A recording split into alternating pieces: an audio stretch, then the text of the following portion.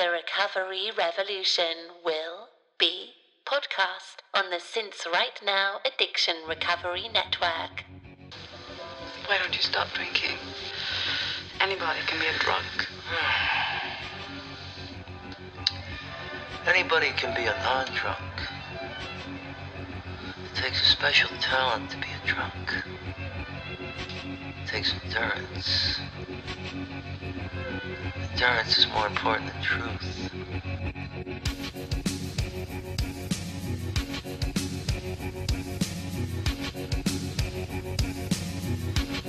Some people never go crazy. What truly horrible lives they must live. Author and poet Charles Bukowski wrote those words, and Mickey Rourke, famous actor, says those words in today's film, 1987's Barfly. That's right, kids. It's an all-new episode of Sloshed Cinema, hosted by yours truly, Sean Paul Mahoney. You know, we're that podcast that talks about movies, that talk about drinking, drugs, and getting sober, hosted by me. Hello! That's right, so today's film is Barfly, directed by Barbet Schroeder, starring Rourke, and Faye Dunaway, and Alice Krige, and here's a word we probably won't say again on this show. Frank Stallone is in this movie. Yes, Sylvester Stallone's brother, most famous in my mind for recording the absolutely stellar theme song to Over the Top, that arm wrestling movie starring his brother. So yeah, right off the bat as the credits roll, we know this is an alcoholic journey unlike no other. And quick confession, this is one of those films that you guys talked about on Twitter saying, Sean, you have to watch Barfly. You have to watch Barfly. And I wanted to. I was only 14 when this film came out. So it was not on my immediate radar. I remember it, and I'll tell you why I remember it later on in the show. But I just had never seen it. And plus I kind of, to be honest, had an aversion to Mickey Rourke. But who doesn't on some level? So when I was planning season 2, I'm like, okay, after listening to you guys, I'm like, I have to do Barfly. So here it is. It's Barfly. When the movie starts, it takes us on a very late 80s tour of downtown Los Angeles's finer dive bars. These names kind of pop up of bars that, for the most part, I didn't recognize. And you guys know I lived in LA for 15 years, from 1995 to 2010. And there's these different places called the Golden Horn and all these different bars that didn't exist.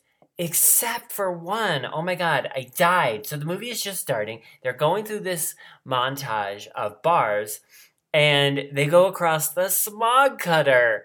The Smog Cutter, the legendary karaoke bar in Los Angeles. It actually inspired my play, The Singing Room, which was a play with karaoke.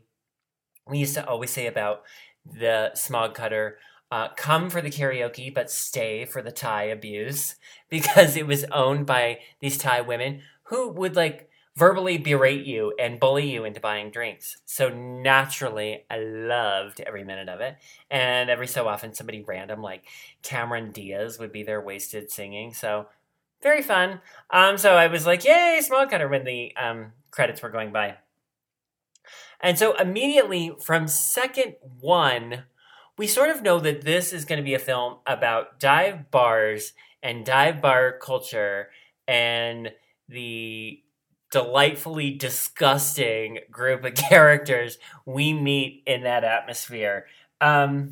First of which is Mickey Rourke. Mickey Rourke plays Henry, and Henry is Bukowski's version of himself. Bukowski, what I found it through researching this movie, really wanted Sean Penn to do the movie. Sean Penn and Bukowski had a long relationship, In fact, if you ever are bored out of your mind and want to read something completely trashy, read My Life with My Sister, Madonna. Always comes back to Madonna, kids. Written by Christopher Ciccone. And he talks about how when Sean and Madonna were married, Bukowski, and William Burroughs, too, at different points, was living on their couch. This hot alcoholic mess of Bukowski, lived on their couch. And Madonna didn't love that. And if real life Bukowski is anything like Henry, we can see why he wouldn't be our ideal house guest. So we meet him, and right off the bat, I gotta tell ya, Mickey Rourke's portrayal is gonna be polarizing. It's this goofy, loopy, sing-songy. He does this crazy-ass crab walk and cadence. It's kind of like if you took the crab from Little Mermaid and mixed him with a homeless man and threw in a little bit of Jack Nicholson. That's what you'd end up with. Oh, and kind of late career over-the-top Brando. You threw that in a big pot and mixed it around. That would be Mickey Rourke's performance. Okay, so why I said I remembered the movie as a kid... I was obsessed. I've always been obsessed with films, hence why this podcast exists. And I used to watch Siskel and Ebert religiously. And we've talked about Roger Ebert tons on this show. I love the guy. Not only was he a sober alcoholic and a real inspiration in the latter half of his life, but I think he really informed the way that we discuss films and performances in films and the way films are made. And I remember watching their review of this, you guys, in 1987, and way before The View and way before Real Housewives, if you wanted to watch two people really go at it and fight with each other, Siskel and Ebert was the best seat in the house. And they had a massive disagreement about Mickey Rourke's performance in this movie. Gene Siskel ripped it to shreds and basically thought it was the worst thing he'd ever seen in his life. And he was not a big fan of the film either.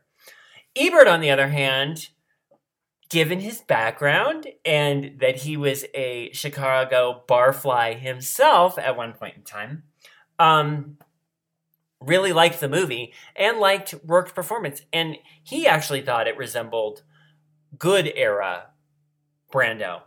And I looked for it so I could post a clip, but I couldn't find it anywhere. Disney owns the rights to those old shows, so they're essentially under lock and key. But if you find it somewhere, tweet it to me at Sean Paul Mahoney on Twitter, because it's a great clip and it's a classic fight. I mean, short of punching each other in the face, they seriously go at it on this, and it's really awesome to watch. And yet, watching the first 5 minutes of this guy and Mickey Rourke, you're like, oh, this is going to be a lot. This is going to be a lot to handle for, I think it's an 87-minute film. Again, I've said this before. Love that about the 80s. Telling the story in 90 minutes or less. Boom. And Barfly does that. Again, it's a seedy enough story and seedy enough locale. You wouldn't want to spend 3 hours with these people. You'd probably jump in front of a train. Suffice to say, so we meet Henry, and right away, Henry is in his local dive bar. He's scamming for free drinks, and within seconds has started a fight with the aforementioned Frank Stallone, who is a bartender at his favorite watering hole. And he goes out back, and it's a huge fist fight, and essentially gets the shit kicked out of him. And we're led to believe that this happens pretty regularly. And a guy who I think is the owner of the bar basically tells Henry, look, dude, you gotta stop coming in here and starting shit. One of these days, Frank Stallone's character, is really going to kill you. You know, you're not Eddie, is his character's name. Eddie's going to kill you. So, kind of unflapped, though, and Henry, we get off the bat, Henry's MO is being shit-faced all of the time, living in a crappy, like, room for rent, roach-infested, kind of downtown LA shithole. Ooh, interesting story about that. One of the apartments that they used, the exterior shots, when they did a screening of the film, Charles Bukowski was watching it and said, "Oh my God, I used to live in that building." And it was a Fleabag room for rent kind of place that they had a lot of in downtown LA in that era. Funny story, a guy I was actually attracted to back in the day when I was drinking, like his goal was to drink like Bukowski and live in downtown LA. So here's hoping he did not achieve that goal or whatever. Anyway, so this is what we know about Henry right off the bat. And I would say he has friends, but not really. It's all people who are doing the same thing. You know, there's a lot of these craggy, gross, questionably moral people who are floating in Henry's universe, who are the people you meet at dive bars. I had a dive bar that I loved back in Los Angeles. I mean, I had several, but I had one in particular that I was a regular at.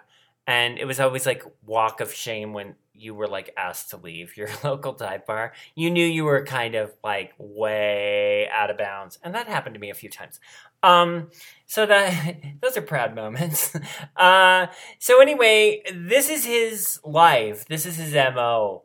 And yet, given the utter loopiness and the goofiness of Rourke's portrayal, and then the other characters that are in there, it's not inherently depressing right off the bat. I guess maybe for, like, normies, you'd be seriously grossed out by the movie. It almost, you guys, though, has, like, a John Waters-esque quality to it. Because everybody is so snarled and so gross that it's kind of cartoony, but not really. It is directed by Barbet Schroeder, a director who did a bunch of stuff in the 90s that you probably saw, like Reversal of Fortune and Single White Female and Murder by Numbers. If you've never seen Murder by Numbers with Sandra Bullock and you want to see a dramatic scene with Sandra Bullock and a red-assed baboon, please go out and get yourself Murder by Numbers. Otherwise, it's not a very good film. Anyway, this was kind of out of the realm for him. And he was also not a first choice as a director, too. When Penn was attached to the project, he really wanted Dennis Hopper to do it. So, but that didn't work out. However, I think Schroeder turned out to be a good choice. He has a take on this that's needed. It is a little whimsical. That's a weird word to use for this movie, but it kind of is. I mean, as whimsical as a movie about a guy drinking his face off in shitty dive bars can possibly be. Henry, for the first part of the film, is by himself, and then later meets the delightful Wanda sitting at the end of the bar. Wanda has a great opening line.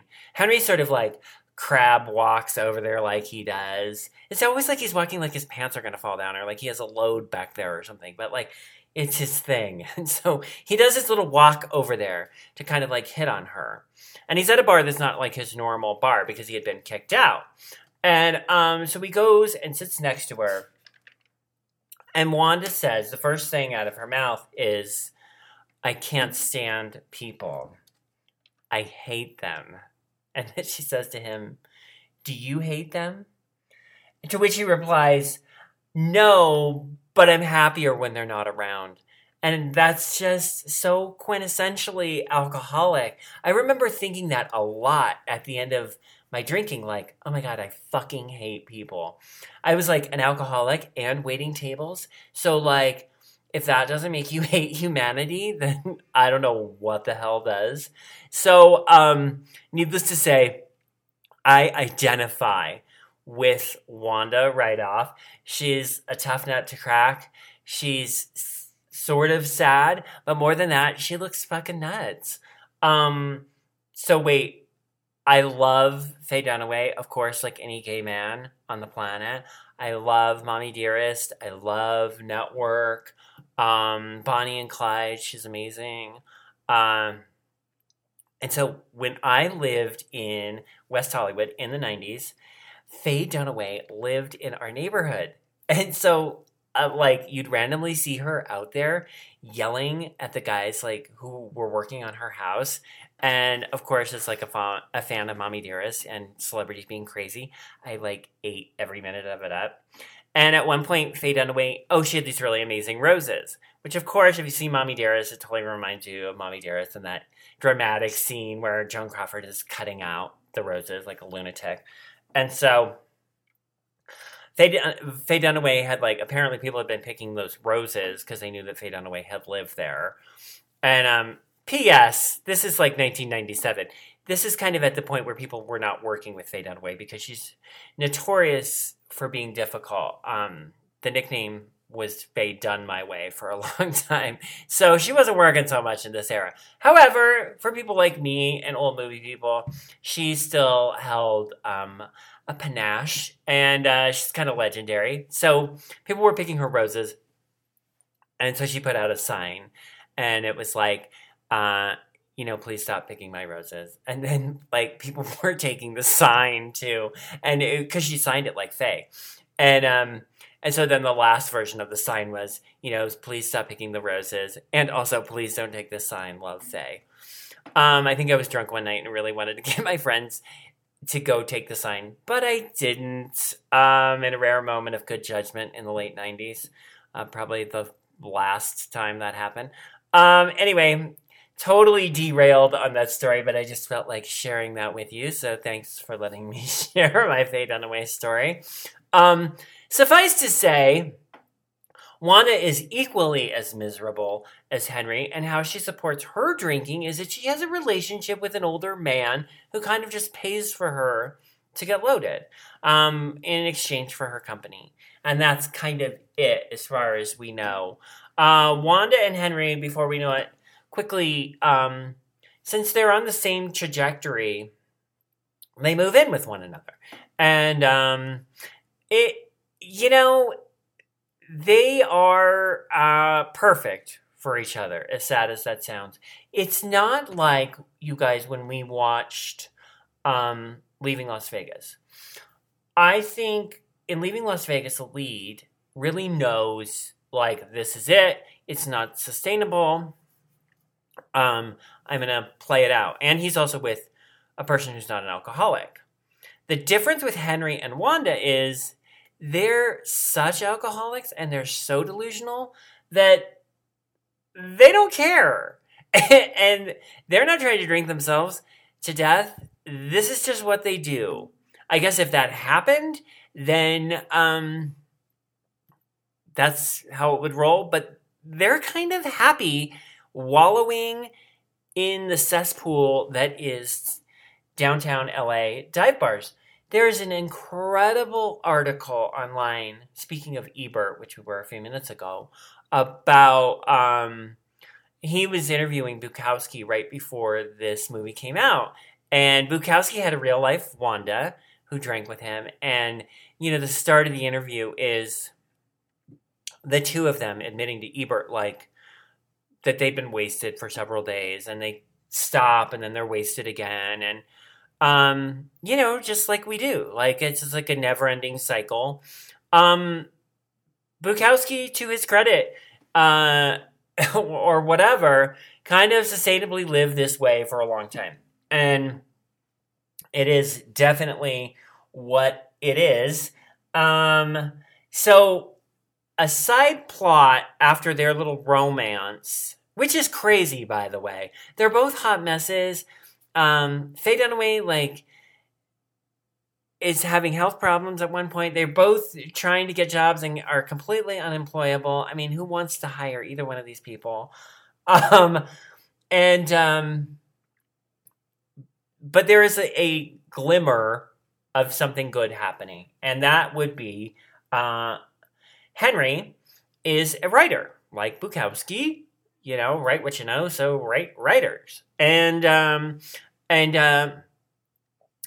he had apparently sent off something to a literary magazine. And throughout the film, we see these people kind of like spying on him. And we're like, what's their deal? And what's going on? And one of them is a very attractive woman, played by Alice Krige.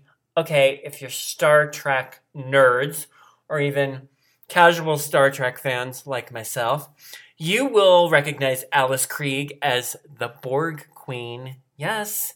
So this film, not only do you get Bukowski, and not only do you get Frank Stallone, but you get the Borg Queen. I know you're running out to rent this right now.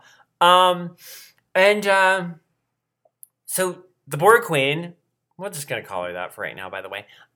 She keeps showing up, stunningly beautiful, by the way, in the late 80s. She keeps showing up, and she's way out of place in downtown LA. She's gorgeous. She wants to pay Henry for a story that he set in. After a series of starts and stops and a bunch of drama, he is able to get money from her. And of course, that goes right back into drinking. It's interesting. As we've been on this cinematic journey through films about alcoholism with one another, we see a lot of the characters who cannot get it together, but try, and then eventually do. Characters who cannot get it together and then eventually die. And then there's rare films where the characters can't get it together and they don't give a fuck.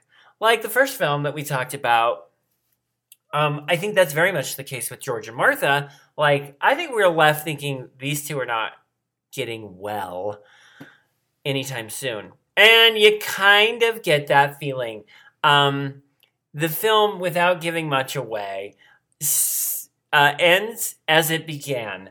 It ends with Henry being in a fucking fist fight. Again, with Frank Stallone. And back with Wanda, who also gets in a bar brawl, a great bar brawl. I won't give any of that away for sure, so you can watch that. I looked for a YouTube clip of that because that would be an amazing GIF, whatever, however you say it. But I couldn't find one. So, the interesting thing about the movie is that it's not uplifting at all. It's not feel-goody. It doesn't have a message. I think what it does is it's presenting the idea of alcoholics and the monotony of it. It was weird. When I finished watching the movie, I had several days where I kept thinking about it, which I think is always a good sign with a film. When you walk away from it and you go, what the hell was that about? And I felt that with this movie. I had a lot of feelings. My gut reaction at first was like, ugh, I hated it.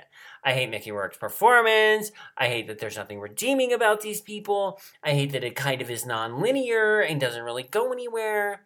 But then as I marinated on it, it's like, well, wait a minute. It actually has a lot of Bukowski's words and poetry and rhythms, which is great and is interesting as a script.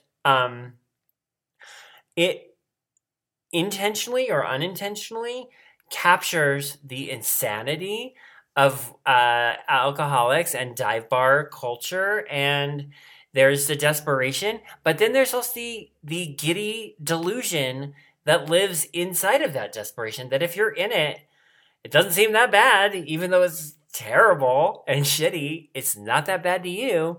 So our paradise is what we make it. And for Henry and Wanda, this destitute crap fest of downtown LA dive bars, that's their paradise. And you get that in real life, Bukowski felt very much the same way. So it's a provocative film for being nearly 30 years old.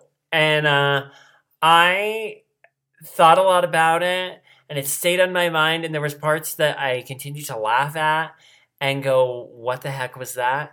So in that sense, I think it's really successful.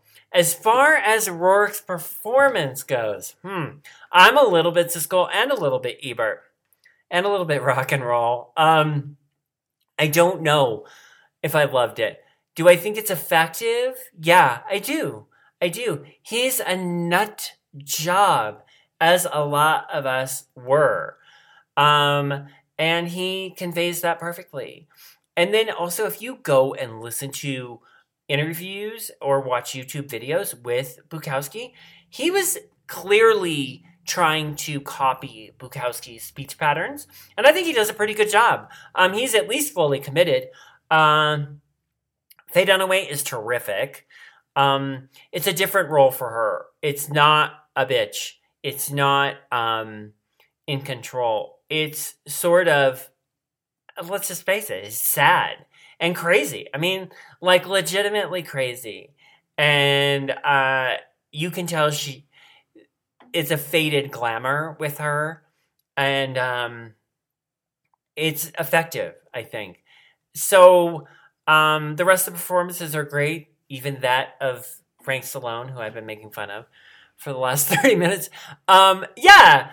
So the direction is good.